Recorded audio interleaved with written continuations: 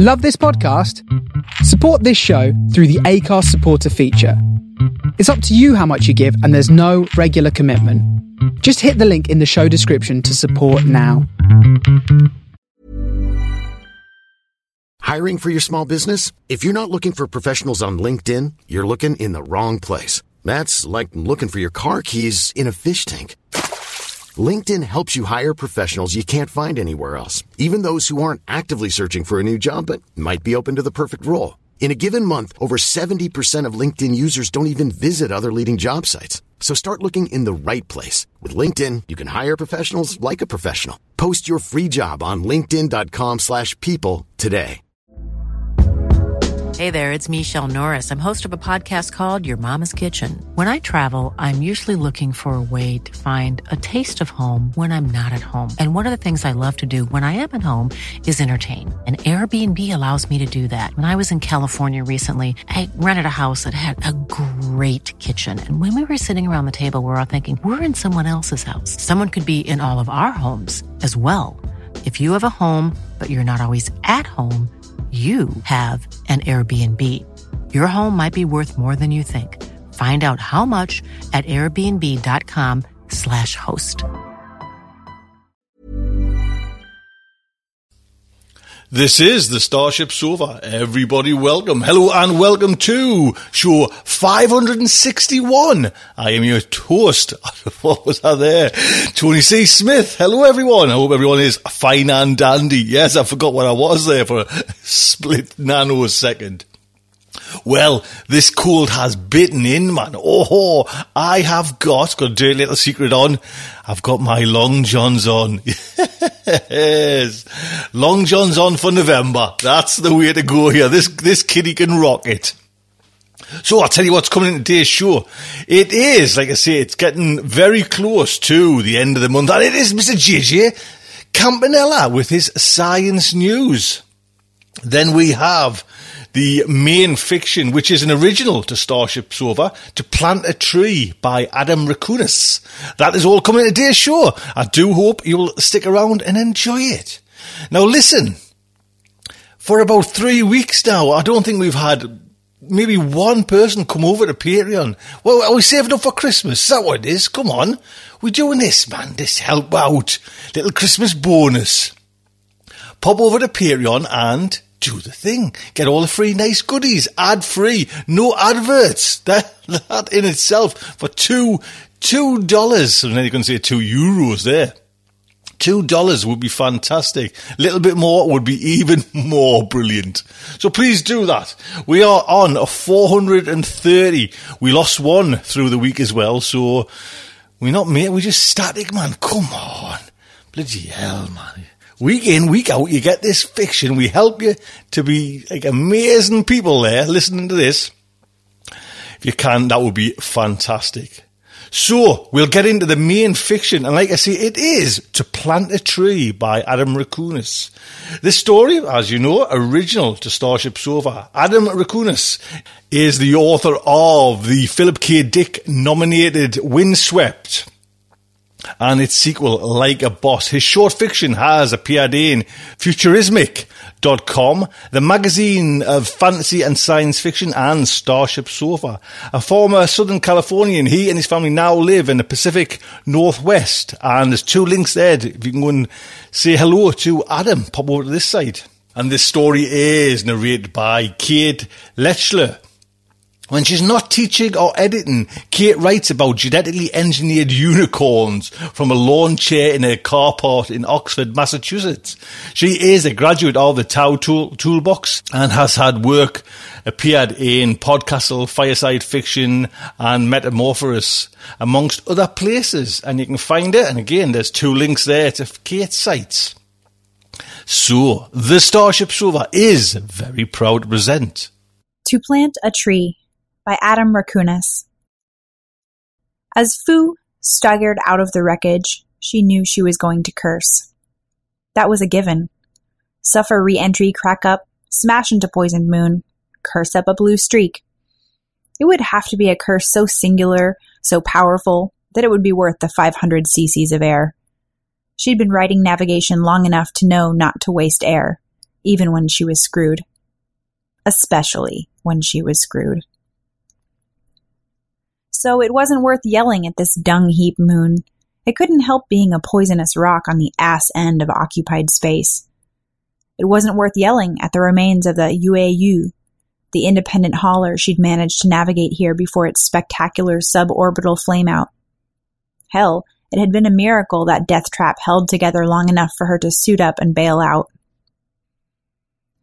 No, the only thing worth swearing at now was the reason why she'd risked a job on the UAU for its under-the-table hazard pay. The Memorial Park manager at Chengxi City. The smug jerk had wanted 50,000 won for a spot in their grove. 50K, just to plant some cremains and a seedling. I hope my life insurance is enough to cover the expense, you dog fart, she yelled, her voice ringing in her helmet. Fuck your ancestors to the 18th generation. A polite beep filled her helmet, followed by a gentle man's voice advising her to conserve oxygen. Fu cackled and shook her head. Light years from civilization, and her only company was another nagging man. Terrific. Fu steadied herself and watched the pea soup green sky. Bright streaks of gold and red smeared across the upper atmosphere. The remains of the UAU and her idiot crew. A few burned straight into the ground a few kilometers off. The chunky air muffled the whump of each impact. She didn't bother wondering if anyone would come to the crash site. The wildcatters squatting here weren't likely to stop their pharmacule mining just to help out. Not when there was a fortune to be made in extracting weird organic compounds from the atmosphere. Fu didn't like it, but she could respect it. She worked for a living too. She flicked through the panel of buttons on her left forearm. The suit informed her that her breathing supply would last 19 hours, 16 minutes and 45 seconds. She could add 2 hours of supplemental air by opening her filtered intakes to maximum, which she did. The air inside her helmet immediately took on the whiff of sour milk, thanks to trace amounts of pharmacules. She dug through her ruined escape pod. The survival gear was just as crap as the ship. A rescue beacon that gave a single, sad beep before blinking out. 1,000 calories of energy gels that had expired 6 years ago. And 3 bags of brown water. Fu sighed as she put the gels into the Kevlar packs velcroed to the surface of her EVA suit. The suit was her own, so she knew it wouldn't malfunction on her. She swiped another button, and a map filled the inside of her helmet's face bowl. She was 177 kilometers from London Crater, where the UAU was supposed to deliver her cargo. With the lighter gravity, she figured she could walk 7.5 kilometers per hour. That meant she'd be within shouting distance of London right when she became unable to shout. Great. You should have taken another gig, said a man's voice, higher than the suit's. Fu stiffened. Though that would make sense, and since when does Fu Wenguo do the sensible thing? Fu turned and started. Someone in an EVA suit stood there. The reflective screen was down over the face bowl, so Fu could only see her own puzzled face staring back. The new arrival whipped up the shield, and Fu's confusion turned to anger as Ji Gang smiled at him. She stared at him for half a minute. Oh, this just gets better and better. Come on, Wen, said Ji Gang. You know I'm right. That ship was terrible. Fu's head suddenly went light, and tiny bubbles floated across her vision. She leaned on her thighs, panting. Her chest felt tight.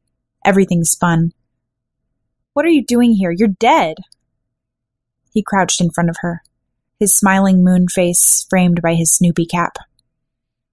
You think you can leave me behind? You gotta try harder than that. Fu gasped and gagged from the foul air in her suit. I'm trying harder than you know. I'm going to get you your tree, got it? It hurt to breathe. Her air hurt. Fu focused on the readouts hovering on the inside of her face bowl and saw the O2 meter was an ugly shade of yellow. The filters couldn't handle the pharmacules. She punched at the buttons until the suit shut the filters and cycled out the air. The sour smell faded, as did Zhigang. Fu shook her head as she breathed. Bye, Ji. You're too far, Wen, he said, his face melting to dust, leaving nothing but an empty helmet. Not far enough, she said. The suit vanished, and Fu saw the O2 light turn a bright, friendly green. The light is green, the breathing's clean, just like she said in training. She coughed, then punched up the map again. The falling debris she'd seen earlier had landed along her route to London. Maybe some air tanks survived the crash. Her head didn't think so, but her gut said it was worth checking out. 20 years working navigation, and she'd learned to always trust her gut, no matter what her head or her ovaries told her. An hour later, she stood on the crest of a rust-colored dune overlooking a burning junkyard.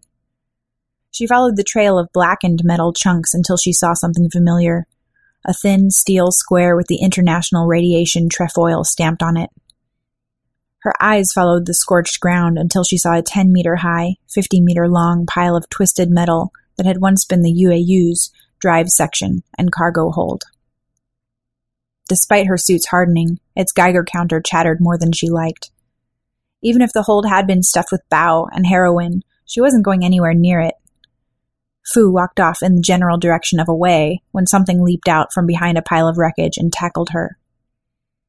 A weight crushed her chest, and Fu stared into a mouth full of needles. A long, blood-red snake lolled out, then swiped across her face bowl. "Gun Kai!" she yelled, flailing her arms until they connected with a metal thunk. The snake retracted, and Fu heard a crackle of speakers. "Gun Kai!" said the thing, but with Fu's voice. Then it barked at her. All of Fu's tension turned to disgust. She shoved hard enough to get the thing off her chest. She sat up and wiped the lubricant off her face bowl as the UAU's dog barked and panted away. Every ship had a dog, a little mech that could squeeze into tight places to do repairs or catch pests, but she'd never met one like the UAU's. It bit the deck plates, then puked back slabs slimy, degraded metal.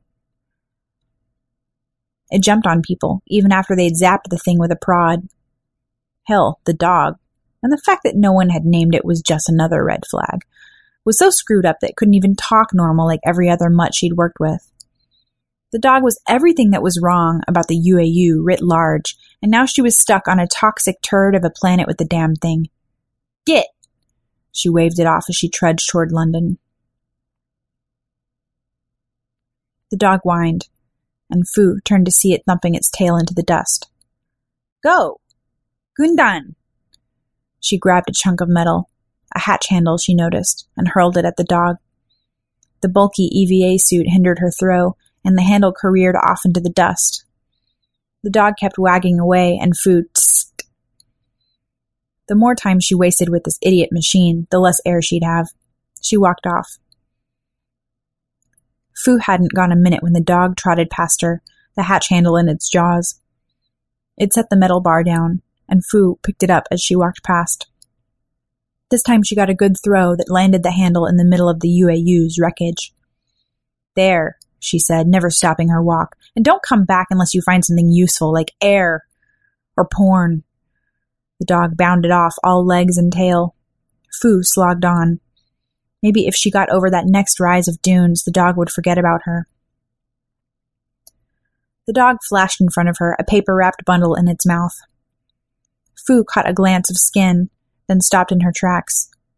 She stooped down, her mouth open in amazement. It was a stack of scorched porn mags. The dog barked, and Fu could swear she saw a grin on its face. So now you understand me? She punched up the ship's manifest and said, Let's see what else you can understand. Part of her job was helping the cargo master make sure the ship's weight was within jump tolerances. If the UAU was off by a few grams, the jump would fail and spin them into oblivion. Fu hadn't been paying attention to anything but weight. Now she pored over the manifest and found 12 gross Type C EVA filters, better than Type A's she had, all sitting in the hold. Okay, dog, she said. Go get suit filters.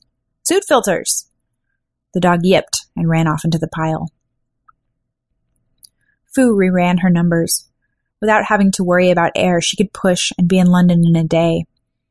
Granted, she'd have to choke down the spoiled energy gel, but food poisoning wouldn't kick in for a few days, right? Minutes later, the dog returned, dragging a sealed cargo crate in its jaws. It was a little bigger than she figured, but hey, 12 gross of anything could take up room. She patted the dog on the head and popped the clasps on the crate's sides. The top loosened with a hiss. Fu tossed the lid away and tore into the sheets of packing foam, feeling like a kid at Christmas. The crate was full of metal chopsticks. She shook her head just to be sure she wasn't hallucinating. There were thousands of chopsticks all bundled and stacked. She nodded to herself a few times before she realized her entire body shook. Fu picked up a bundle, wondered if she could stab through the dog's skull into its tiny, tiny electronic brain. Air filters! She roared, waving the chopsticks in the dog's face. I wanted air filters. Now get back in there before... Her face bowl lit up with warnings. Radiological alarm, said the suit. Please evacuate the area. Radiological alarm. She looked at the shattered drive. It strobed a sickly bright green, its intensity growing every second. Fu knew enough to recognize a runaway core, and she shot to her feet. Red compass arrows flashed across her face bowl as her suit gave her the best escape route. A runaway wasn't hot enough to immolate her, but it could still overpower the suit's hardening. She ran as the suit ticked off increasing gamma ray counts, ran until her lungs burned and her legs ached from the suit's awkward, stumbling gait. And all this time, the dog ran around her, leaping and barking. As the suit announced the drive approached criticality, she got to the top of a dune and threw herself over. Fu tumbled down the rocky mount, grunting at every stone that found its way into a soft spot in the suit. She tripped and rolled until she came to a halt at the bottom, flat on her back. The world lit up with one lightning flash, turning the sky neon green. The dust swirled over her, and Fu had never felt so small, so naked, or so angry. The light show died down, and she regained the presence of mind to run environmental checks. The air was full of radioactive garbage, but nothing the suit couldn't handle. The dune had protected her from the brunt of the blast. She had survived whole and in one piece. She laughed and pushed herself onto her belly. A pair of sneakers walked in front of her. Fu looked up at Zhigang. He wore off-duty sweats. You okay? He asked, holding out a hand. Fu looked at the hand, calloused and rough. She grunted to her feet, noting that her right thigh hurt. Great. One more thing to slow her down. You know, if you just sit tight, that explosion will bring a rescue party, he said. We can hang out and talk while you wait. There's nothing to talk about. You're just a hallucination from the pharmacules, and why are you still here? Said Fu. I pumped you out clicks ago. There's still a little bit left in your system, he said. Stress activates them. Well, since the stress isn't stopping anytime soon, I suppose I'm stuck with you forever. Zhigang's smile just sharpened, and Fu readied herself for something stinging. I'm only here because you want me to be here, he said. Fu snorted, trying not to laugh. I seriously doubt that, she said. The only reason I'm here is because of you. You and your stupid tree. Zhigang thumped her on the side of her helmet, and Fu reeled back, her head ringing. You bonehead, he said.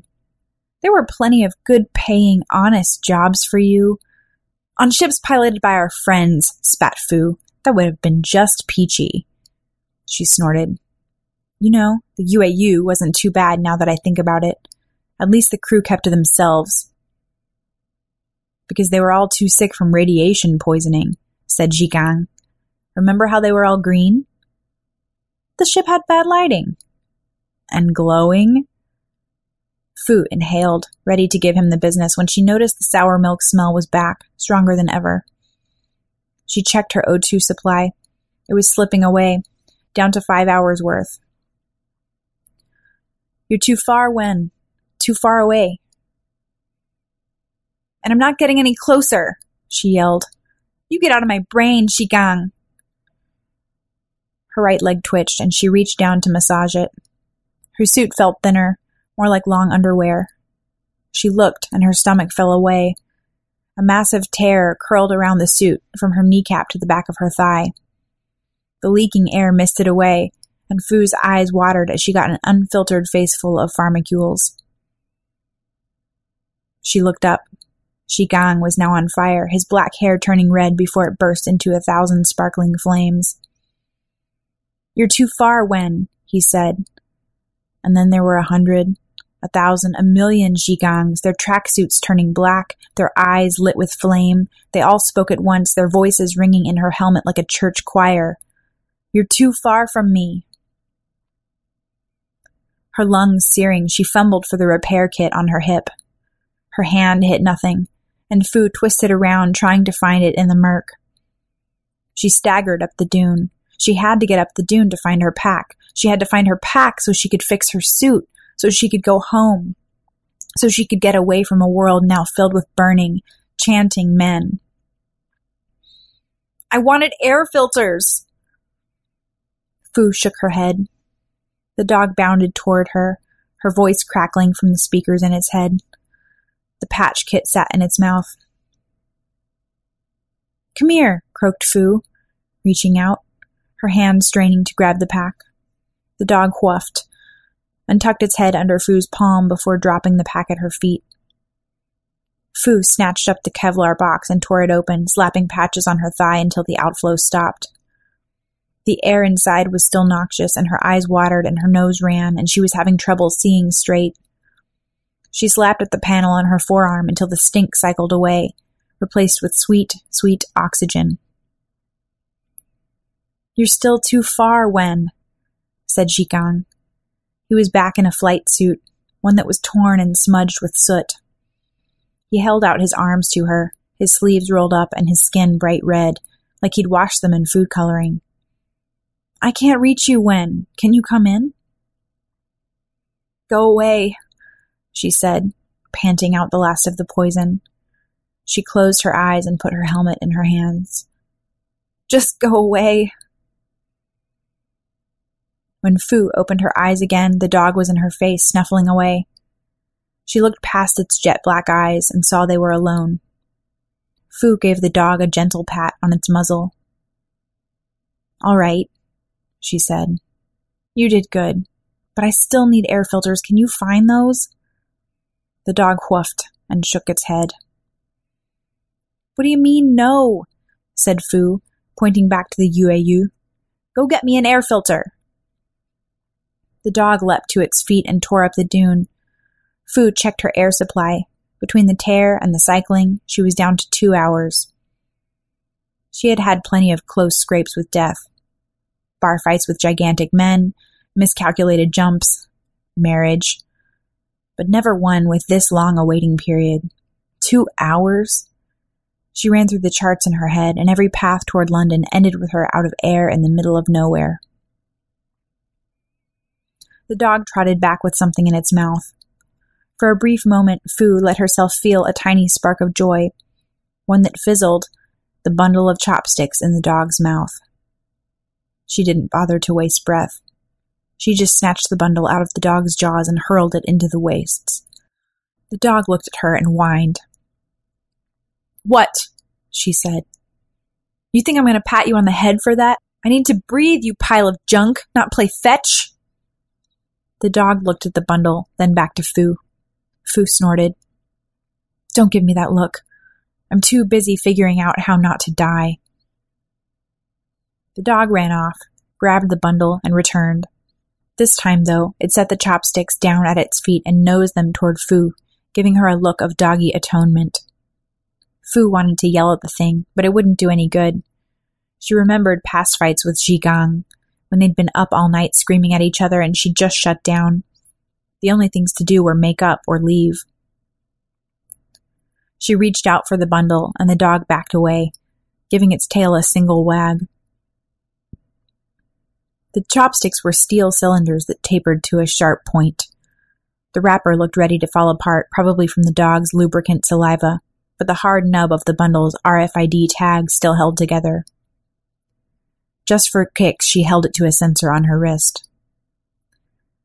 Lot 4526A, said the suit. Liao, Consolidated Manufacturing Concern Particulate Processing Unit, Mark IV. Would you like a command interface? Fu stared at the bundle. To do what? The PPU uses nanohooks to capture particulate matter from the atmosphere, leaving clusters of desirable material for later processing. What good will this do me? I'm sorry, but I cannot respond. I require more input. Well, I require more air, but I bet you'll live longer. There was a brief pause, and Fu could swear she heard her suit humming, the same way Zhigang would when he was going over household expenses. The bundle twitched and flexed against the wrapper. It buzzed, strong enough for the feeling to run up Fu's arm. A lone chopstick popped up like a card out of a magician's deck. Please install the unit in the ground. It requires an anchor point. Fu plucked the stick from its mates and jammed it into the hardpack. It vibrated, then began to grow longer, like a piece of stretching taffy. A sudden gust of wind battered at the stick, and Fu dove to shield it with her body, though she immediately felt foolish. What, the wind's going to take away my stick? There was a faint crackle, and the stick, now a meter long, split at the tip into 3 branches. These, in turn, began to grow before they, too, split. 30 seconds later, the chopstick had turned into a 3-meter-tall tree. Granted, it was as thin as a collection of toothpicks, and its spindly branches threatened to blow away, but the thing was definitely a leafless, silver tree. Fu looked at the dog, its tail thumping away in the dust. Please step away from the unit, said the suit. Extraction will begin in 10 seconds. Fu took a few tentative steps back, and the dog slunk behind her knees. Her hand reached back to pat the dog's head, as much to steady herself as to reassure the dog. The tree shivered, like it was taking a breath. There was a poof, and its branches were covered in a thick red dust. The sound startled the dog, and Fu patted its head. Easy, dog, she said. It's just science. Within a minute, the branches were now thick with clumps of multicolored fuzz, like pollen on a bee's legs. It was like watching winter in reverse. The barren tree grew lush with red and gold clusters as the nanofilters pulled pharmacules out of the air. She walked up to the tree, its limbs reaching up to the murky sky as they continued to split. She leaned in close, her helmet's facebowl almost touching the clusters. As she focused on the thin hairs of the nanofilters, something changed on her HUD. The O2 light was now a bright, friendly green. Fu blinked. That can't be right. Recheck sensors. A moment later, the suit said, All sensors nominal. As she stepped away from the tree, the light cycled to yellow, then orange to an angry red. She returned to the tree, and it was autumn to spring as she stood with her face against a branch. If the light is green, the breathing's clean. Whoa cow, gasped Fu, and she looked at the bundle of sticks in her gloved hands before turning to the dog. You, she said, are a good dog. The dog woofed. Fu got to work. An hour later, she sat in the middle of a cluster of trees, her air tanks filling with the cleanest air she'd ever tasted. The branches overlapped each other, forming a canopy that surrounded her on all sides. The fuzz was now so thick that it effectively shut out the wind, not to mention the light. Fu had cracked one of the glow sticks in her survival pack and hung it from the tab on her suit's chest plate. Everything was now neon green, from the clusters on the branches to the dog's metal body. Not out of the woods yet, thought Fu, then caught herself with a snorting laugh. Every other stupid, tree-related cliché popped into her head, and she knew it was all Zhigang's fault. All those stupid word games he liked to play when they were on the job. How many words can you make out of the name of this crate? How many colony names can you find on this manifest? How many ways can I list how screwed I still am, Zhigang? Said Fu. The dog lifted its head off the ground and stared at her. "How many ways?" it said back to her, her voice distorted by the dog's speakers. Fu rested her bubble head against her hand and thought, well, maybe not that screwed. She could break the trees down, walk until her tanks got low, and replant her little tent until she got to London. Air wasn't a problem. Everything else was. Fu pounded the dirt. She had no way off this rock. She had no one to sue since the UAU had been unlicensed, and there was no way to buy that damn tree. "I don't suppose I could sell you, could I?" she asked the dog. The dog's head popped up, its eyes wide. It shook like it was cold, then moved its snout toward the canopy. Fu shook her head and hunched over, only to have her suit chirp. She focused on the readouts hovering on the face bowl and choked at the sign of the green draining away from her air meter. "The hell?" she said, loud enough for the dog to turn its head, its snout and jaws now sparkling bright. Fu leaned over, and in the green light of the glow stick saw that the dog's face was covered in fuzz from the canopy. "Are you licking the tent?" said Fu. The dog whined and put its head on the ground. Fu examined the hole the dog had made in the canopy. The layer of fuzz had weakened, creating a cluster of pinholes that quivered as the purified air escaped. All that programming, and you can't help but sniff crotches and tongue-bathe everything. Fu picked up a handful of dirt and smeared it over the pinholes. The lubricant from the dog's tongue turned the dirt into mud, and it stuck well enough to the fuzz to keep the air from leaking out. "Am I going to have to put you out for the night?" asked Fu. The dog snuffled and finished cleaning its chops. Then it threw up on her. Fu couldn't move. She just looked at the red and green gel that covered her from her chest down to her knees. She wiped it away in great sheets and glared at the dog, who just licked the ground. Fu looked at her gloved hands, now sparkling in the green glow-stick light. She couldn't see any damage from the puke, and her suit said it was intact. She had owned this suit for most of her career, and to have it get damaged like this... She laughed at the thought. All the travel, all the hazards, all the debris showers and solar flares and... Fu felt a lump in her throat. Her skin itched. She felt warm. No, she felt hot, like she was standing next to a fire. How could that be? She checked her suit again, saw the green temperature gauge, but sweat still trickled down the sides of her Snoopy cap and into her eyes. A burst of radio static filled her helmet. She shook her head. There was no one nearby. There was no fire. There was just her, and this dog, and her tent, and nothing. Nothing's working! Fu turned and saw Zhigang in an EVA suit standing in front of her. He held out his arms, then a flare, bright as a star, lit up behind him. Fu could only see the light and hear Zhigang screaming. She pushed her way backward, scrabbling to get to her feet, to get up, to get away. She burst through the tent and ran as fast as she could, Zhigang yelling after her, "I can't cycle the hatch! I can't!" She had no idea how far she had run before the dog tackled her. They rolled, the dog barking and repeating her own words. "Am I going to have to put you out for the night?" Fu's heart pounded, and she shoved the dog off her. The tent sat 100 meters away, a Fu-sized hole in its side. There was no fire. There was no Zhigang. There was just her, and the dog, and this suit. She touched the patch on her leg. It was covered with the dog's puke, and tiny puffs of air misted out. Whatever the puke was, it had seeped through the seams on the patch. Even the suit was letting her down. Fu crawled back into the tent, making sure to avoid the patch of puke. Just for kicks, she waved a glove over the mess to see just what the dog had vomited. Her eyes widened as the suit read off a list of psychoactive compounds, all of them much more powerful than the refined pharmacules on the trees. This was the kind of stuff the wildcatters wanted to sell, refined pharmacules. No, better than that, processed pharmacules. She had her own wildcat operation with the trees and the dog. She could pay her way with whatever the dog puked up. Fu laughed, then patted the dog on the head. "You're going to make me rich."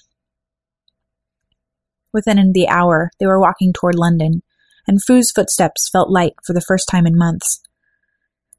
The dog trotted alongside, its tail wagging as it looked up every now and then for instructions. If its obedience was a side effect from the pharmacules, she was ready to make the dog eat until it couldn't. Before she broke down the trees, Fu had her suit do some quick calculations. She'd have to plant her grove 4 more times in order to have air to get to London, but each stop would get her about half a liter of pharmacules for the dog to eat. Fu would walk away with enough cash to pay for passage, the memorial park, and enough food and booze to last her the rest of her days.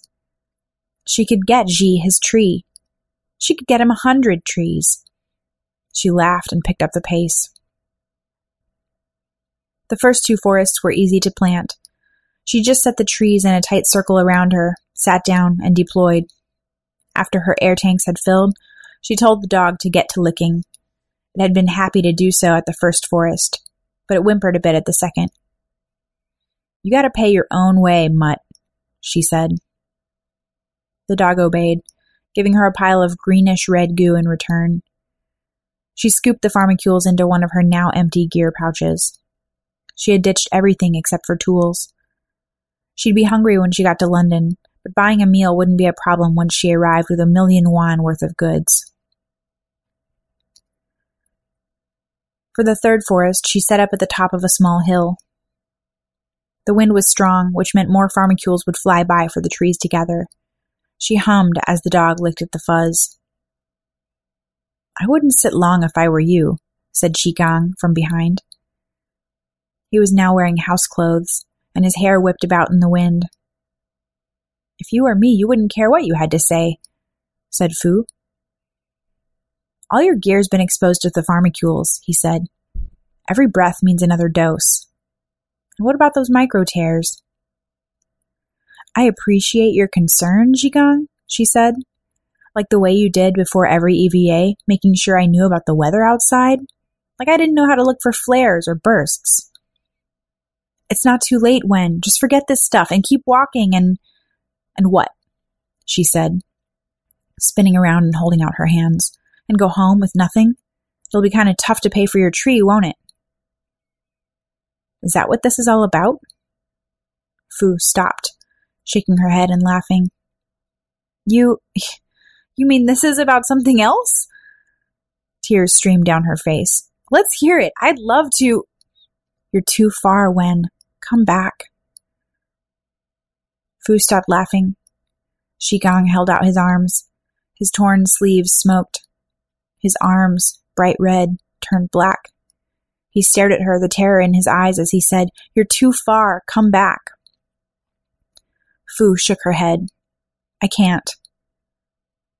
His hair whipping about like flames. "Come back, Wen." "I can't." His skin, red, now singed, turning black. "Wen, please, let me back in." "I'll contaminate the whole ship," yelled Fu, falling to her knees. "I can't let you in." Shigang, on fire, his eyes pleading. "Wenguo, please." "I can't," screamed Fu, straining against a dozen hands she knew weren't there, except she could feel them holding her back as Shigang faded away, back from the porthole into the blaze that consumed the forward compartment. She surged forward and fell to the ground, sobbing. Fu's tears plopped on the front of her face bowl. Shigang wore a suit, his hair already falling out. "We can't fight anymore." Fu pounded the earth. "They knew that hatch was faulty." Shigang wore a hospital gown, his bare scalp blistered, his skinny legs shaking. "Wen, you'll carry on after, right? You'll plant that tree and visit, but you won't wither." Snot ran out Fu's nose. "Of course, I'll plant that tree." She felt a hand on her shoulder, and Fu hauled herself up. There was Shigang, wearing his flight suit, fresh out of the laundry, his hair high and tight. "I know you tried," he said, his voice brighter than it should have been. Fu snorted snot back up. "I shouldn't have let you go out there," she said. "That was my job." He laughed, bright and clear, and Foo's chest tightened. "Oh, bull's balls," he said. "Last time I checked, the navigator's job is to steer the ship." "I wasn't talking about that," said Foo. "You're my husband. It's my job to look out for you." "Is that what this is?" he said. "You think a tree's going to bring me back?" "No," said Foo, her throat growing thick. "Nothing will. But I keep my promises." Shi Gang smiled and put a hand on her face bowl. Foo leaned her head as close to his palm as she could. "You promise not to wither," he said. "I won't," she said. "You are," he said, taking her helmet with both hands. "If you stay here with this dog, you will." "If I don't have a payoff, I can't buy your tree," she said, struggling out of her grip. "I can't." Foo spun away, right into the forest. Something tugged against her left shoulder, and she pulled, hard, only to hear a horrible rip. A great white cloud billowed out of the tear. The suit began to warble. "Integrity compromised. Please remain calm. Conserve oxygen." Foo looked at her arms, her legs. Vapor puffed away like steam rising from a hot flight deck. Something flashed in front of her, bright and red. She focused on the front of her face bowl and saw the O2 meter blinking, an angry stoplight. She slapped at the pouches, looking for another patch, but she only found the pharmacules. The goo splashed out, and she felt the tightness in her chest slowly giving away to warmth. She wasn't scared. That surprised her, how she wasn't scared. Her head swam, light like a summer day. Shi Gang knelt in front of her, his hands on her cheeks. She'd forgotten how rough his hands were and how good that felt. The dog nudged her. She laughed. It was so hard to laugh. "You need a name. You're a good dog. We need to find a tree and rest. With Shi Gang. Home." The dog watched as Foo's last breaths fogged the face bowl. It whined and pawed her, but Foo didn't move. It ran over her last words. It knew how to follow commands. It grabbed one of the chopsticks in its jaws and trotted off in the direction they'd been heading, off to find its way home. Life is full of awesome what-ifs, and some not so much, like unexpected medical costs. That's why United Healthcare provides Health Protector Guard fixed indemnity insurance plans to supplement your primary plan and help manage out-of-pocket costs. Learn more at UH1.com. Hiring for your small business? If you're not looking for professionals on LinkedIn, you're looking in the wrong place. That's like looking for your car keys in a fish tank.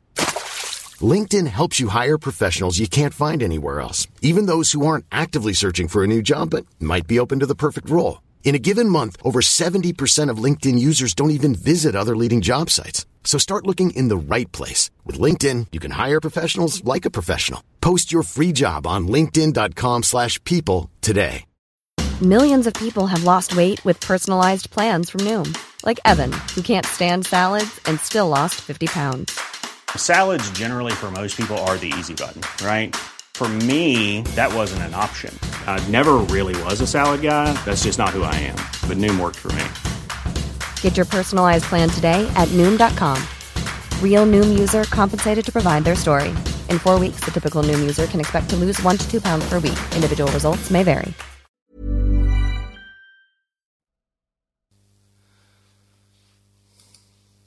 And there you go. Big, huge thank you to Adam. Adam, thank you so much for that. That's to have it as an original as well. Oh, man, that's lovely. Thank you so much. And Kate, lovely, absolutely lovely. Thank you so much indeed, the pair of you. It has been an honour.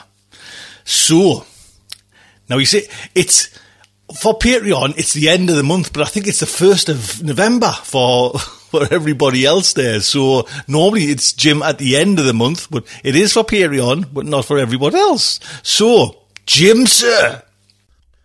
Greetings and vaudevillian vacillations, my centroleucically eudoric listeners, and welcome to this October 2018 Science News Update. I'm your host for this modestly stentorous science podcast segment, Jim Campanella. So every time you think that the idiot scientist stories of the month have run out, you find a new one. Just in time for the announcement of the Nobel Prizes this month, here is a story about one of this year's Nobel Prize winners, who appears to lack, let's say, common sense. According to The Guardian, a bizarre video has surfaced on YouTube featuring one of this year's physics Nobel winners, Dr. Gerard Moreau. I've seen it online, and it is, well, it's something. The clip is titled, "Have You Seen Eli?" It was made in 2013, and apparently with the aim of promoting Extreme Light Infrastructure, ELI, an €850 million project led by Moreau.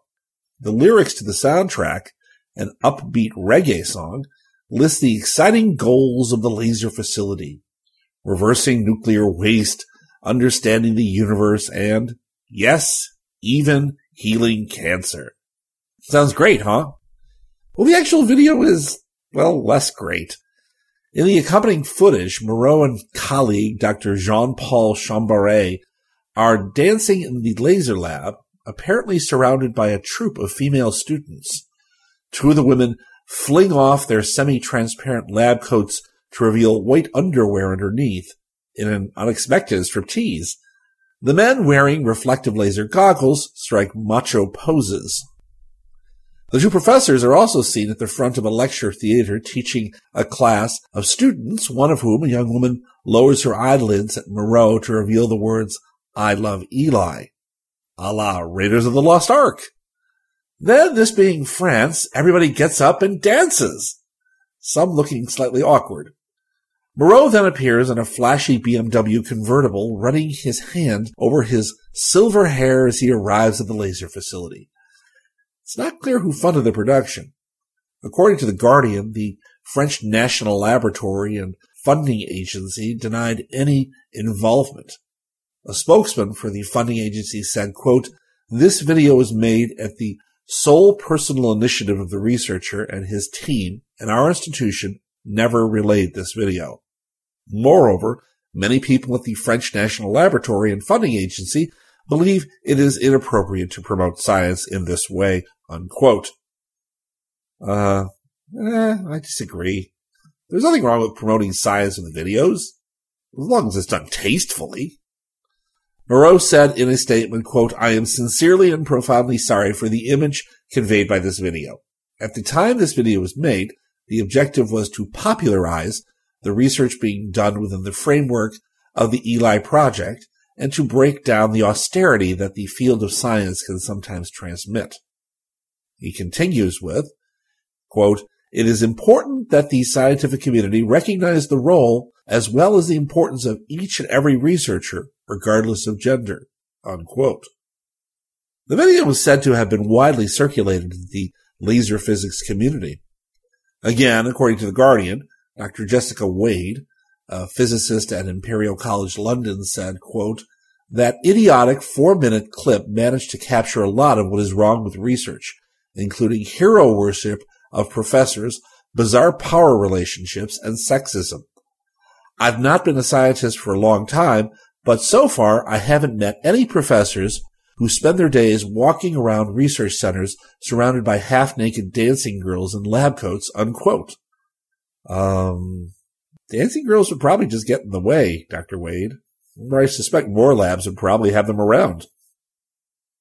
Anyway, the actual first story of the night is for all those of you listeners who complained last month that I had no stories outside of biology. This report concerns a new first in astronomy. The first exomoon has been detected. Yes, the first suspected exomoon was detected by Drs. David Kipping and Alex Tichy of Columbia University. They used the Hubble Space Telescope to visualize a Neptune-sized moon orbiting a gas giant exoplanet 8,000 light-years away. That news was reported October 3rd in the journal Science Advances. The moon's existence, if confirmed, may challenge theories of how satellites are born. Kipping and Tichy pointed the aging and soon-to-be-retired Hubble scope at the star Kepler 1625 for 40 hours on October 28th and 29th, 2017. The star was known to have a Jupiter-sized planet orbiting it every 287 days, thanks to earlier observations by the Kepler Space Telescope, which detects dips in starlight, and indicated that a planet was transiting in front of the star. The two scientists had seen signs in the Kepler data of a second dimming, either before or after the planet passed, exactly what they would expect if an exomoon were orbiting that planet. The pair named the putative moon Kepler 1625b1, or Neptune for short.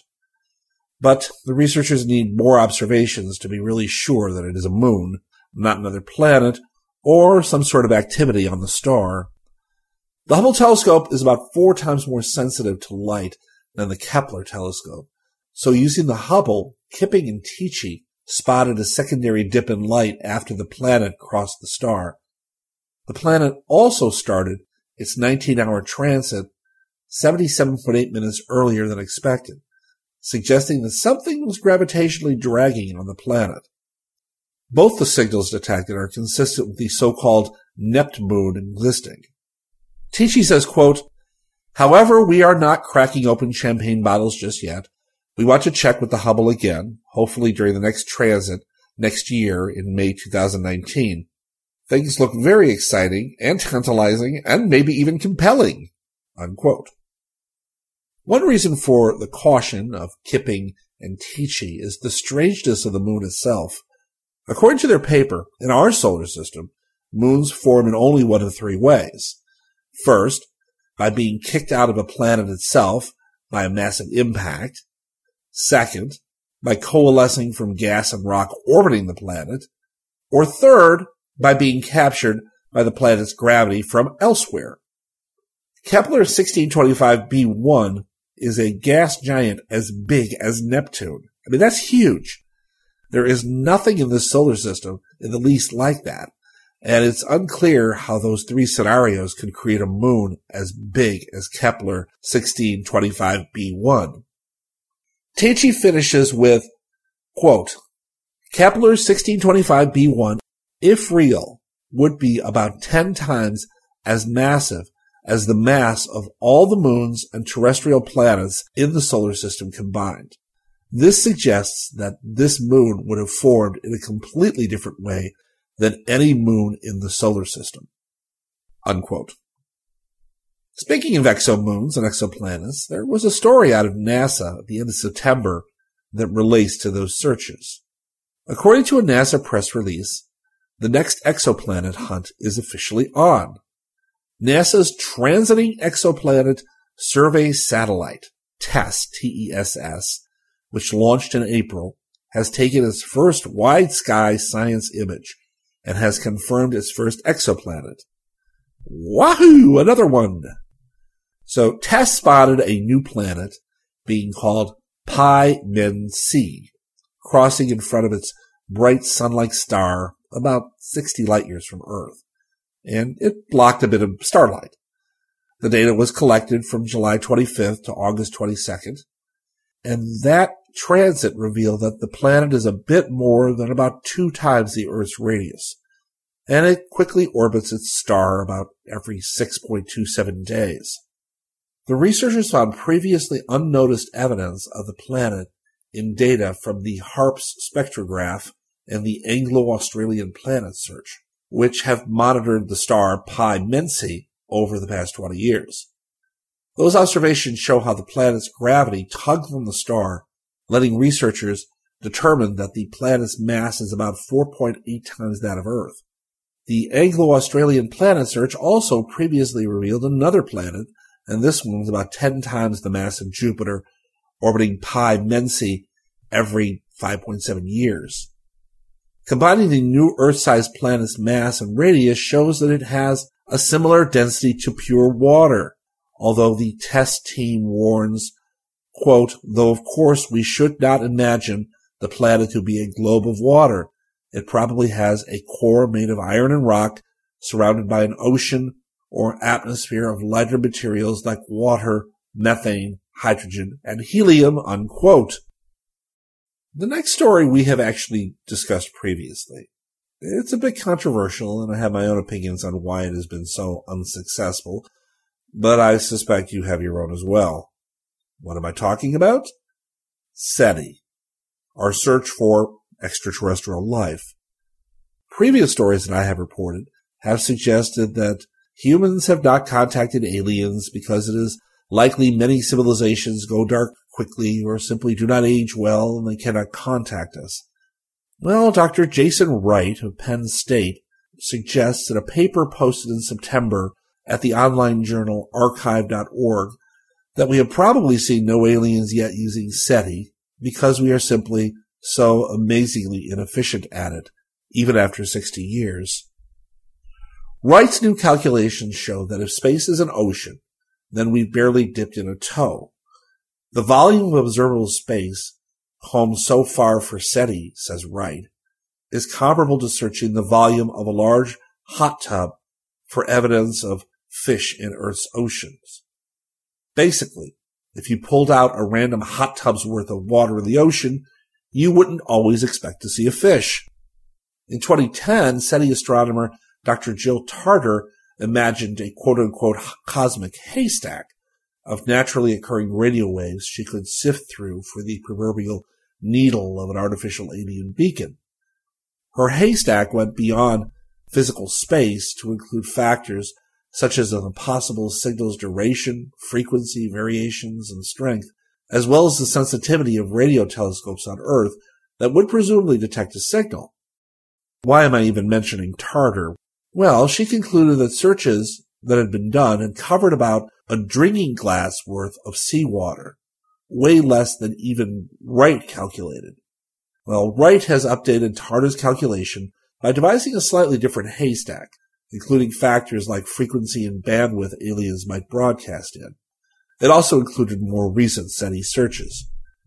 Converting the volume to liters for the sake of analogy, Wright concluded that SETI has covered the equivalent of about 7,700 liters out of about 1.335 billion trillion liters of water in the Earth's oceans.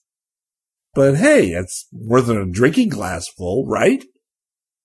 Wright concludes with, quote, "We're finally getting to the point today that we have a chance of finding something depending on how much there is to find," unquote.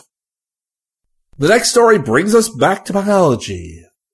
So back in the mid-90s, before the Human Genome Project was really getting started, if you asked any scientist how many genes the human genome has, you would have probably gotten an answer of anywhere between 50,000 to over 100,000. And that's a pretty big range. And that was because we did not know yet how many genes there were. But we had a pretty good idea, though still incomplete view, of how many proteins are made in a human cell, or how many mRNA transcripts are produced. And yes, those are both pretty big numbers. It turned out years later, when the human genome was finally sequenced, that the number was far lower than anybody had figured originally. It was first pegged at about 25,000. But even that number has been argued about for the last 10 years or so. It turns out that a single gene may make several different proteins because of a phenomenon called alternative transcript splicing. That means that a single messenger mRNA may be chopped up in several different ways to give you different proteins. That's why those 1990s scientists thought there were so many genes and messenger mRNAs around. They knew nothing of alternative splicing at the time. But, as you can readily tell, it turns out now that figuring out how many genes are in the Human Genetic Instruction Manual isn't as easy as those scientists once thought. Also, to make things even more complicated, the very definition of a gene has changed since the completion of the Human Genome Project more than 15 years ago. Genes used to be defined as stretches of DNA that contained instructions that copied into RNA and then got turned into proteins. As I said earlier, researchers still don't entirely agree on how many of these protein-coding genes there are. Dr. Steve Salzberg of Johns Hopkins has now published a new gene count of 21,306, which was published August 30th in BNC Biology. And in the last decade, researchers have learned that not all genes produce proteins. Many scientists have expanded the definition of a gene to include those that make RNAs that, instead of being turned into proteins, have other functions in the cell. Salzberg says, quote, numbers of RNA-producing genes, also called non-coding genes, are even more up in the air than protein-coding genes. We have already found more of these RNA genes, 25,525, than protein-coding ones, and our count doesn't even include microRNAs and other recently discovered small RNAs, unquote. MicroRNAs and small interfering RNAs, called siRNAs, are short regulatory sequences that are regularly produced to control whether messenger RNAs are translated or not. And even without those small RNAs and siRNAs, which he is not counting, Salzberg's new total of human genes comes to at least 46,831. Other scientists have debated the estimate, but Salzberg says, quote, I will not be surprised if 10 years from now we still don't have an agreed upon number, unquote. Alrighty. This next story is just one of those that annoys me. I'm not sure whether it will turn out to be true or not, but I just find it entirely irksome. Why? Because this is another story that suggests that the human microbiome controls the human body. I feel like I've been covering these stories for years, and yet here is another. If we are to believe half the reports, then we are just zombies that bacteria control for their own benefit. So what is the newest mess? Could disinfectants that we commonly use to clean our homes cause our children to become overweight? Dr. Anita Kozierski of the University of Alberta and leader of the Canadian Healthy Infant Longitudinal Development Study, CHILD, analyzed the gut microbiota of more than 750 children aged 3 to 4 months and looked at the kids' exposure to disinfectant, detergents, and so-called eco-friendly cleaning products used in the home. After controlling for a wide range of other potential factors, her results suggested a clear dose-dependent link between the mother's reported use of disinfectant in the home, changes in the level of some types of normal gut bacteria in their infants, and the kid's weight at age 1 to 3 years. In contrast, eco-friendly cleaning products didn't increase the likelihood of children becoming overweight. Kozierski says in this long quote, we found that infants living in households with disinfectants being used at least weekly were twice as likely to have higher levels of gut microbes, Lactospiraceae, at age 3 to 4 months. When they were 3 years old, their body mass index was higher than children not exposed to heavy use of disinfectants as infants, unquote. Kozierski and her group report their results in the Canadian Medical Association Journal in a paper titled Postnatal Exposure to Household Disinfectants, Infant Gut Microbiota, and Subsequent Risk of Overweight in Children. I guess what annoys me about this article is less the idea that environmental toxins affect us adversely than the idea that everything is now linkable to the microbiome. Kozierski says infancy is the key time in microbiome development. Quote, we start with a fewer number of species and they increase over the first year of life. The different kinds of species increase, some decrease. By the time we're 3 years old, we each have a microbiome that we can call our own, and which remains with us throughout life. Microbiome changes caused by some environmental factors, such as antibiotics, can change that microbiome, but they tend to be transitory and normal childhood pattern is resumed. Frequent home use of disinfectants can alter that development and balance, unquote. Kozierski says she found frequent use of disinfectant as high as once daily increased the chance of an infant having higher levels of a particular bacteria, Lactobacillus, in their gut, and also increased the risk of the infants becoming overweight by age 3. And here is where Kozierski's data really starts to make my head hurt. She says that the link between eco-friendly product use, reduced fecal Enterobacteriaceae abundance, and reduced incidence of overweight at age 3 didn't appear causal. What? So using disinfectants and getting fat babies is causal, but not using them and getting skinny babies is not. I'm very confused by this. She notes, quote, those infants growing up in households with heavy use of eco-cleaners had lower levels of gut microbes, Enterobacteriaceae. However, we found no evidence that these gut microbiome changes caused the reduced obesity risk. Our analyses were controlled for other well-known factors that affect microbiota, so it wasn't those factors that explained any of the results we obtained. In the case of the eco-friendly products, I must admit we were a bit surprised, unquote. And apparently they weren't just surprised, they were confused. Okay. I suppose whether those results make any sense or not, it's probably a good idea to use less disinfectant around babies. Any extra chemical that a baby is exposed to, it can't be good for it. I know it's hard to believe, but dirt is good for a baby's immune system. Yes, good. Now, don't get carried away with that concept. There is not being worried about a bit of dirt, and then there's just being psychotic about the use of cleaning products. Anyway, last story of the night is a bit of good news from the cancer therapy side of science. If you've known anybody with pancreatic cancer, you know how horrible that is. Pancreatic cancer is one of the most recalcitrant cancer types that are known, and the survival rate has been abysmal for years. Well, that may be changing. This year, about 55,000 people in the U.S. will be diagnosed with pancreatic cancer, and more than about 44,000 of them will die.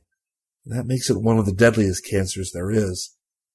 Currently, the pancreatic cancer 5-year survival rate is only 7%, and drugs to treat this aggressive disease are limited and, in the main, pretty ineffectual.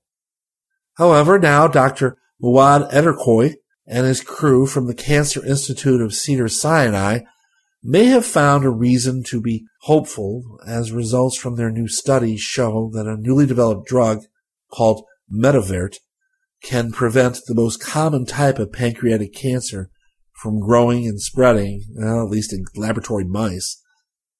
The findings from this new study, published last month in Gastroenterology, were in an article entitled An Inhibitor of GSK3B and HDAC Kills Pancreatic Cancer Cells and Slows Pancreatic Tumor Growth and Metastasis in Mice. The journal article demonstrated that Medivert could prevent patients from developing a resistance to currently used pancreatic cancer chemotherapies. Ederkoy explains, quote, this is an exciting step toward improving survival rates in pancreatic cancer patients. If the results are confirmed in humans, we could have a drug with the potential to significantly extend the lives of patients with pancreatic ductal adenocarcinoma, which is very difficult to treat, unquote. 95% of pancreatic cancer patients are diagnosed with pancreatic ductal adenocarcinoma, which develops from cells lining the small tubes of the pancreas. Pancreatic ductal adenocarcinoma can be difficult to treat because the cancer cells prompt normal cells that reside in the pancreas, called stellate cells, to produce pancreatic scar tissue. And the scar tissue makes it difficult for chemotherapy agents and blood to enter the pancreas. The cancer and stellate cell interaction also creates an environment that stimulates local tumor growth and cancer spread to different sites in the body. Additionally, the activity levels of certain enzymes rev up, fueling resistance to cancer treatments. Ederkoy says that, quote, Medivert significantly reduced survival of pancreatic ductal adenocarcinoma cells. Cells incubated with Medivert in combination with irradiation and paclitaxel and gemcitabine have reduced survival compared to cells incubated with either agent alone. Medivert increased killing of drug-resistant pancreatic ductal adenocarcinoma cells by paclitaxel and gemcitabine. Unquote. Over a 4-year period, the investigators designed and synthesized new chemicals that inhibit cancer cell activity.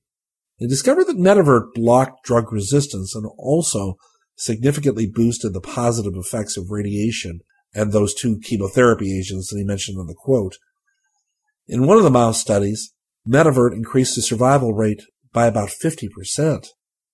The authors conclude, quote, in studies of pancreatic ductal adenocarcinoma cells and 2 mouse models, we found Medivert to induce cancer cell apoptosis, reduce migration and expression of stem cell markers, and slow growth of tumor and metastases.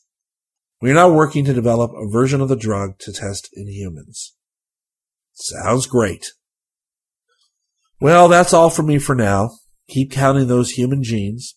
Don't count your moons before they're hatched. Keep watching the skies, and I hope I've inspired some of you.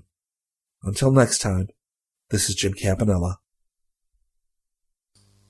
And there you go. Big thank you, Jim. Jim, thank you so much indeedy. Yes, indeedy.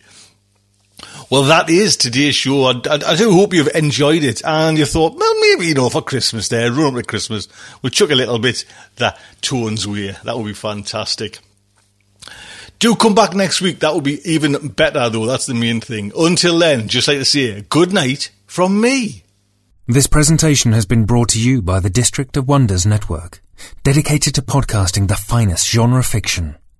You can learn more about the District of Wonders and their many literary productions at their website, www.districtofwonders.com. Thank you for listening.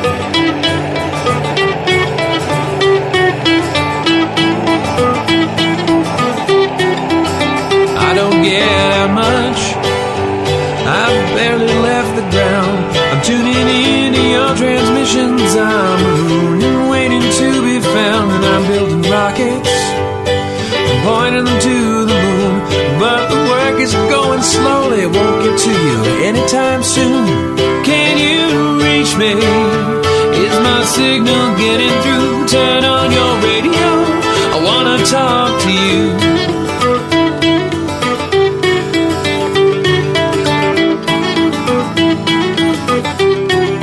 Signal's going light speed. By the time I get my say, I might already be on to you and on my way. But you're so far from here, and at best I'm moving slow. So I'm waiting on your call at home with nowhere to go. Can you reach me? Is my signal getting through? Turn on your radio, I wanna talk to you. I wanna talk to you.